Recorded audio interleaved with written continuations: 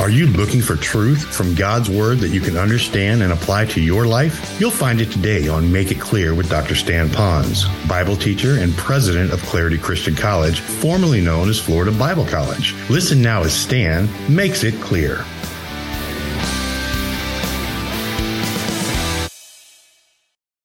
There's been a lot of discussion in part of our leadership team about where we should go in the next 4 weeks. And many months ago, we came to the conclusion that it would be wise for us to talk about money matters.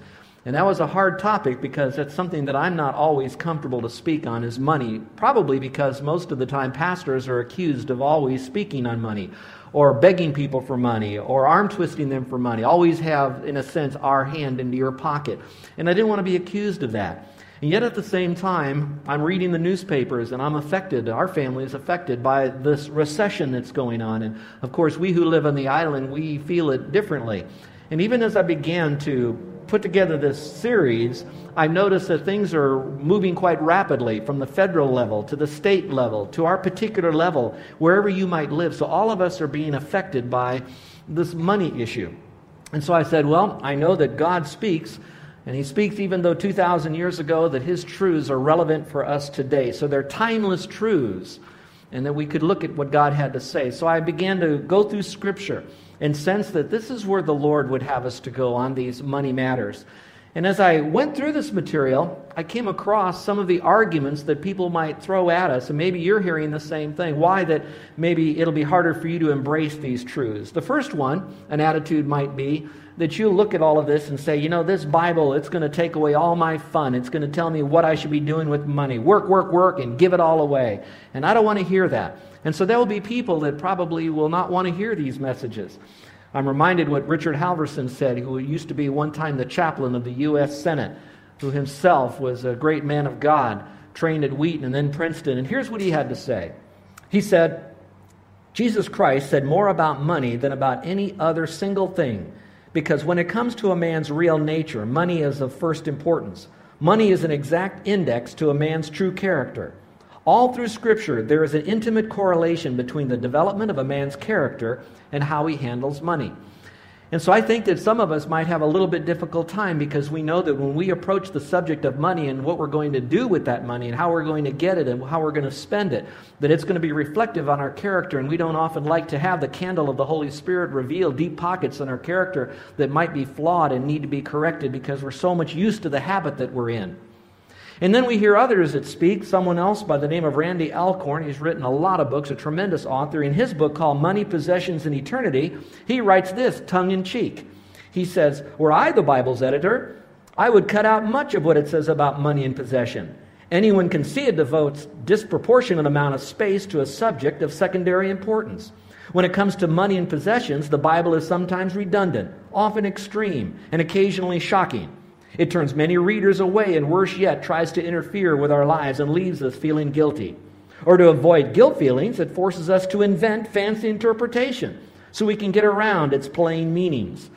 And so there may be some that are going to say the same thing. I don't want to hear this again because it's going to take away my fun, let alone knowing that Scripture will not only not take away your fun, but it'll enhance your life and give it real meaning and real purpose. And it does have answers to our finances for now and eternity. And then there's another attitude, and that's often taught by some well-meaning Bible teachers. And they will accuse other Bible teachers when those Bible teachers teach on money and how to get out of debt and how to use your money wisely.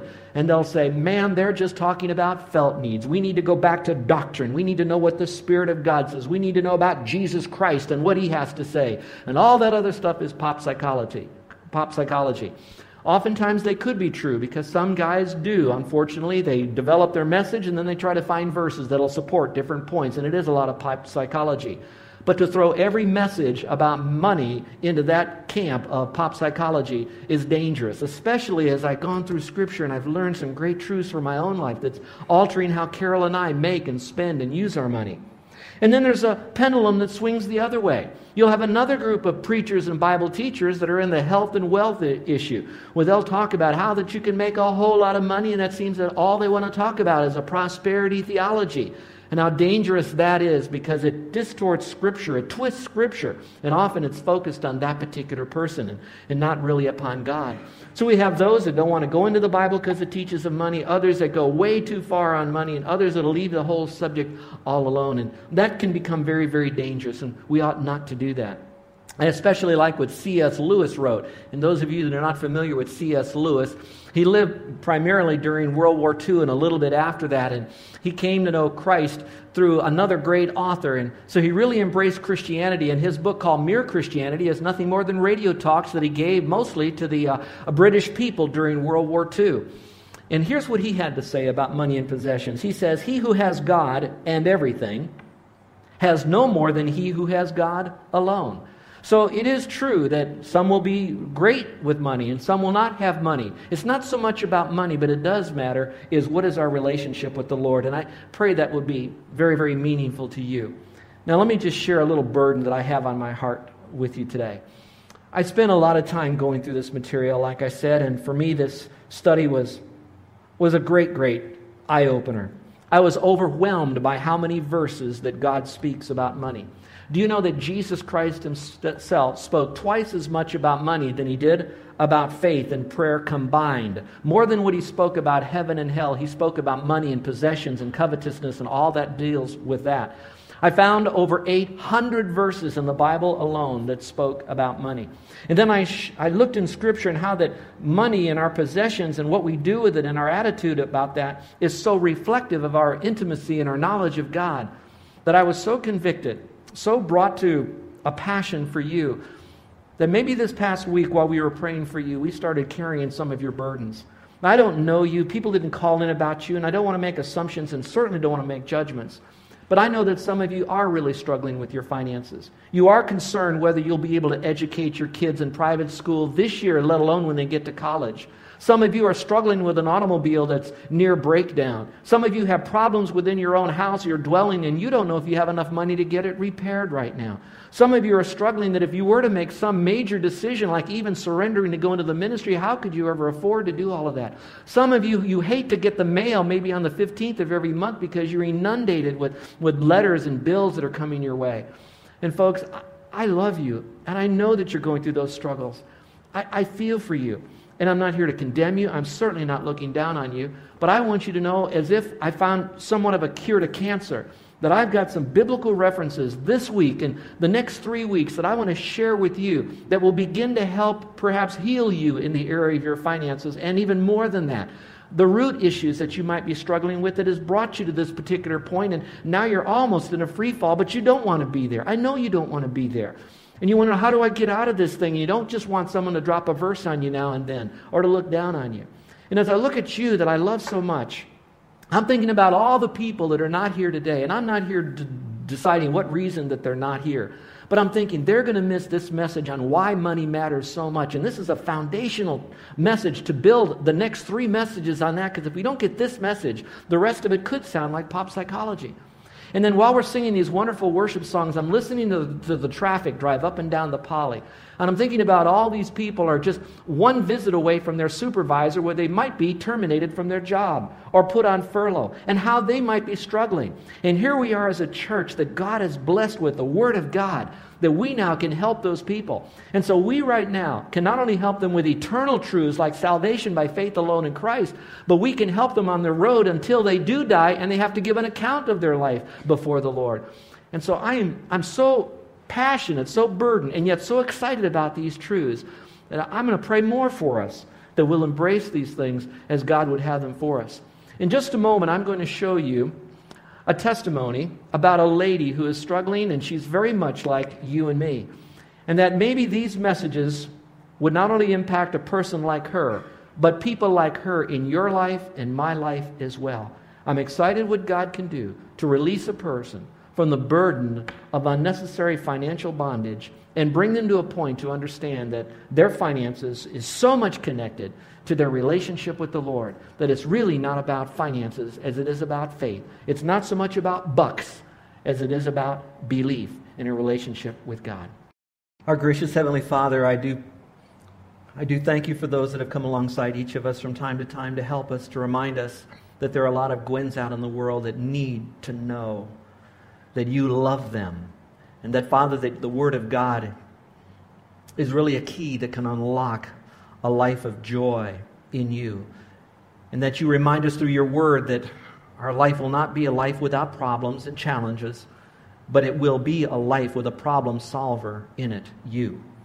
And so, Lord, help me through the next 3 Sundays beyond this to be able to unlock the truths of God's Word, to help people to have a deeper, richer relationship with you that will spill out into their own personal choices and how they acquire and manage and distribute the resources that you, a very generous and bountiful God, provides for us. And let us do it with great joy. In Jesus' name we pray. Amen.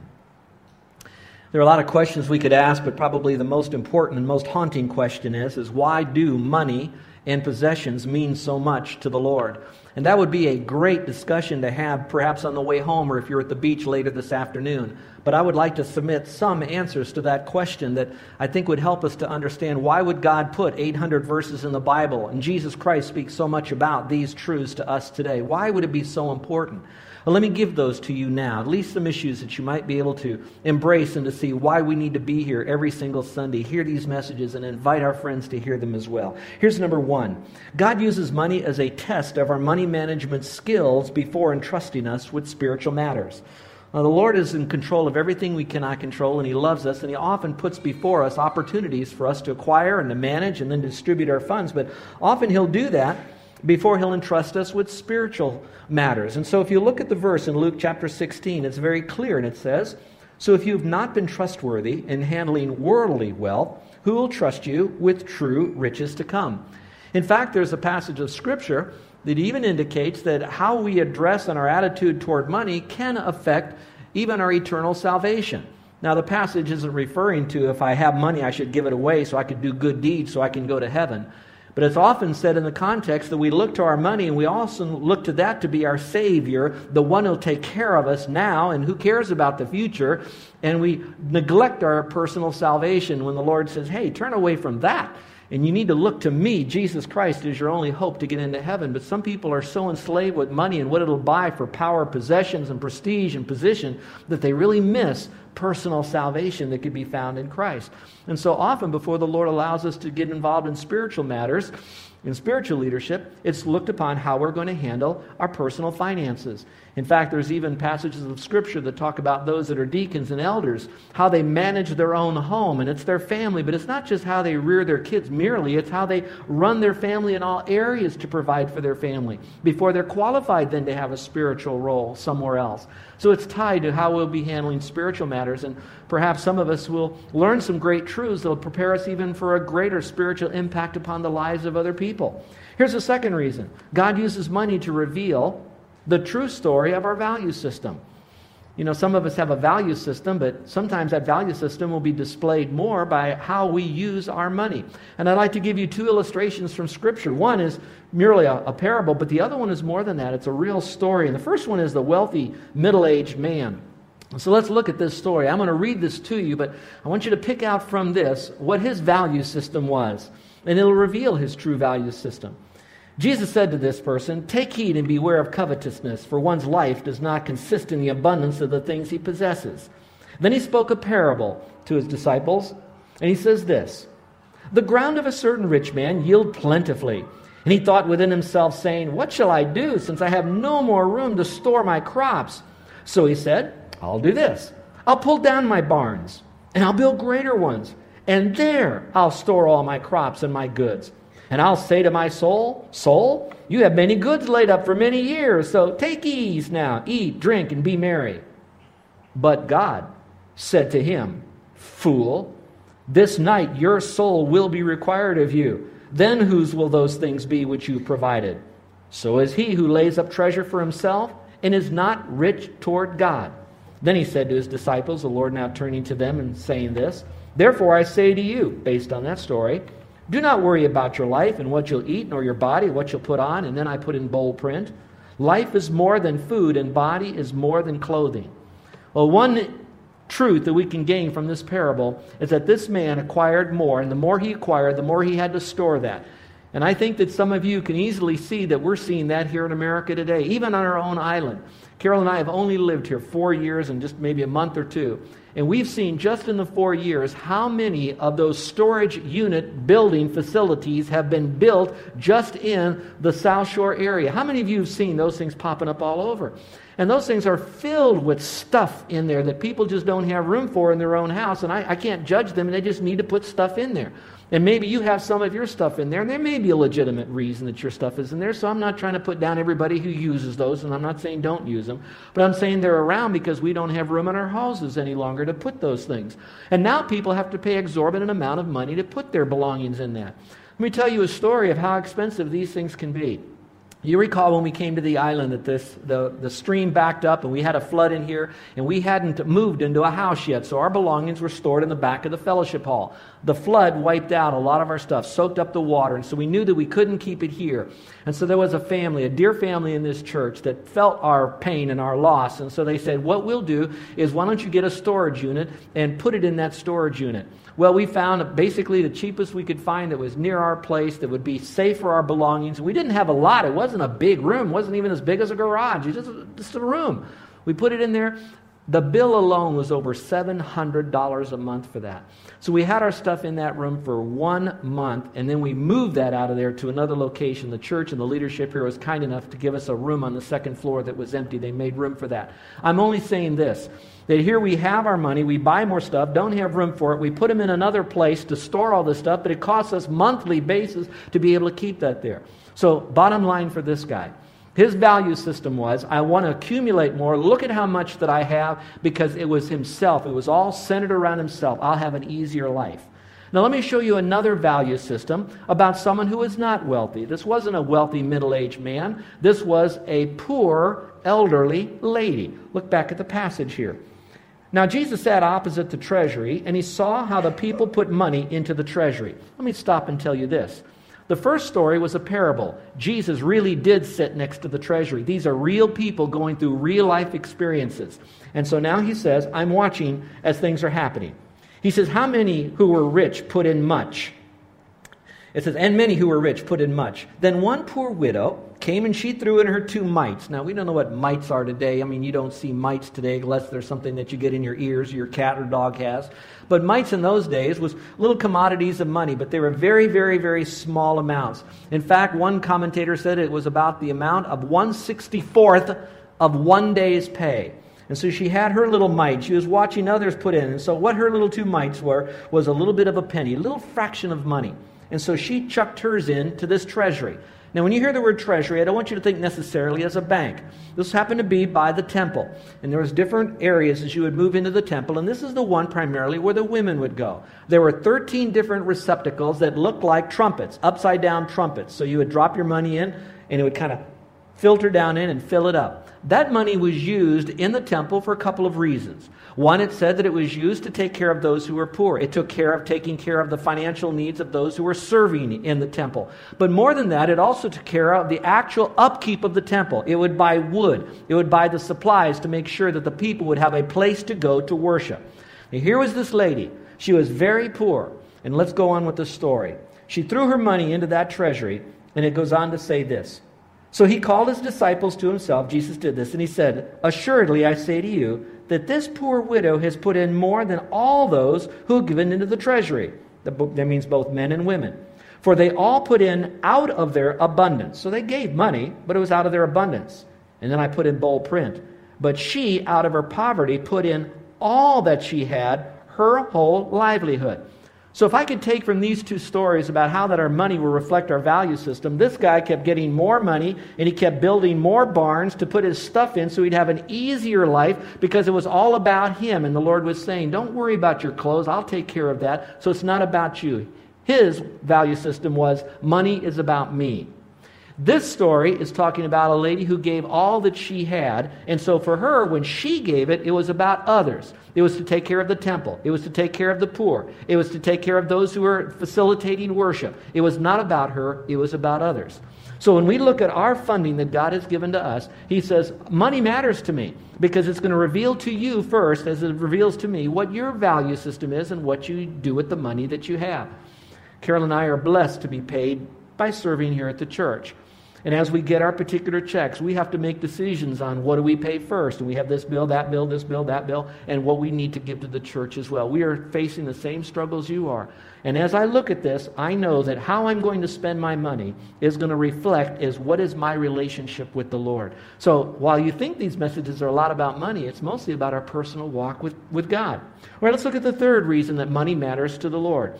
We learn how that with money, it's going to test our spiritual level. It's going to test our value system. Number 3, God uses money to make a difference financially in our family tree. And I thought that was interesting as I went through this passage of Scripture. It says, a good man leaves an inheritance to his children's children. Now that is a very important truth there, to their children's children. So then I did a study on inheritance, not so much that I'm inherited into Christ, etc., but our finances from the Old Testament. And here's what I discovered. I discovered that in the Old Testament, as the families would acquire resources, we'll say, possessions. Today we'd say mostly money, and with the money we'd get possessions, but mostly just possessions. They would have land and flocks, and they would have farming, and they would develop more land, etc. They had possessions. Now what it said in the Old Testament was that when they were to provide an inheritance for their family, that if they had children, the firstborn would get a double portion. A double portion means that the firstborn would get twice as much of the division of the property, of the possessions, than the rest of the kids. And that's because dad loved the firstborn more.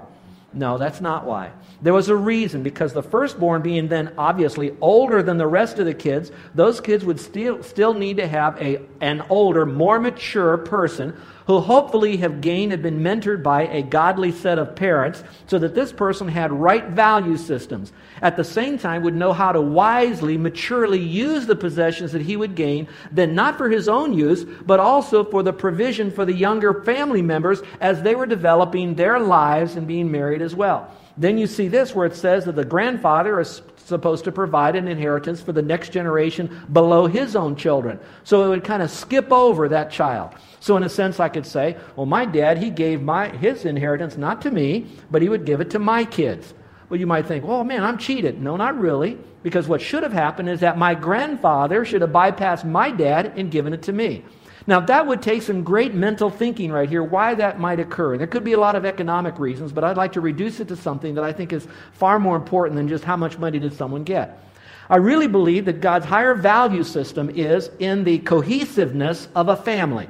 That He wants the family to be as close to one another, emotionally, socially, spatially, developing each other. In other words, we talk about ohana here. Nobody's left behind. You're part of our family. Well, you are when you're in that intimate family. Not so much just by birthright only, but that ohana. So the ohana takes care of one another. Now let's put that into the American economy. What's happened is the family has been so fractured for so many years because of a lack of applying God's principles of why money matters to Him, that now what's happened is these people are in need, or they think they're in need, and so now they want to acquire more. So kids, and we're talking about adult kids, are acquiring more by borrowing, etc. They get into a jam, a catastrophe happens, there's no family or a village to help a family to really be there for them, so now we begin to look to the government. And of course, then the government gets out of hand, and now we have what we have often where we are today. And I don't want to get too much into our political arena, as much as I'm telling you that it does not take rocket science to know that God's economy was that the family takes care of themselves first, the church family, God's people, takes care of one another first before they take care of others, Galatians 6:10, and that we shouldn't be looking necessarily to outside interest. Now let's go a little bit further with that analogy. Why we're doing this is to show to the world an opposite, a Christian worldview than what the worldview has, so that people will embrace a family that is financially healthy. I didn't say rich. We're not talking about riches. We're talking about financial stability. We're looking at a godly community, a faith community that's working together to take care of one another, and people that are looking at that and saying, what you have, I want. Now, what we have is our principles. Now, these principles are born from God's Word. And so what they really want is what we got and how we got it, and we got it from a relationship with the Lord Jesus Christ. But that's all skewed today. So God says money does matter because often that'll help you with a family. Now let me tell you the converse of that. That money also can divide families. I wouldn't be a bit surprised that those that are hearing my voice today are living in a family that is broken apart because of the misuse of inheritance. You know the story where there's a will, there's a relative. You've heard that. So when there's a will, when there's an inheritance, people are always trying to grab money. It's dividing families and not putting them together. So it's not just merely handing money to people. It's handing that money as an external commodity based upon the use of an internal relationship that they've learned from one another about God.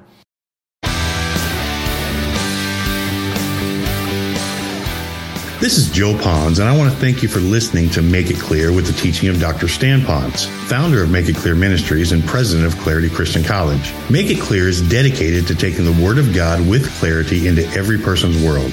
It's the support of listeners like you who make the ministry of Make It Clear possible. You can provide your tax-deductible gift to Make It Clear online by going to makeitclear.org. That's makeitclear.org. Thank you for helping us make it clear. If you would like to have Dr. Ponz speak at your church or event, please email us at tellmemore@makeitclear.org. That's tellmemore@makeitclear.org. Thank you, and remember to make it clear.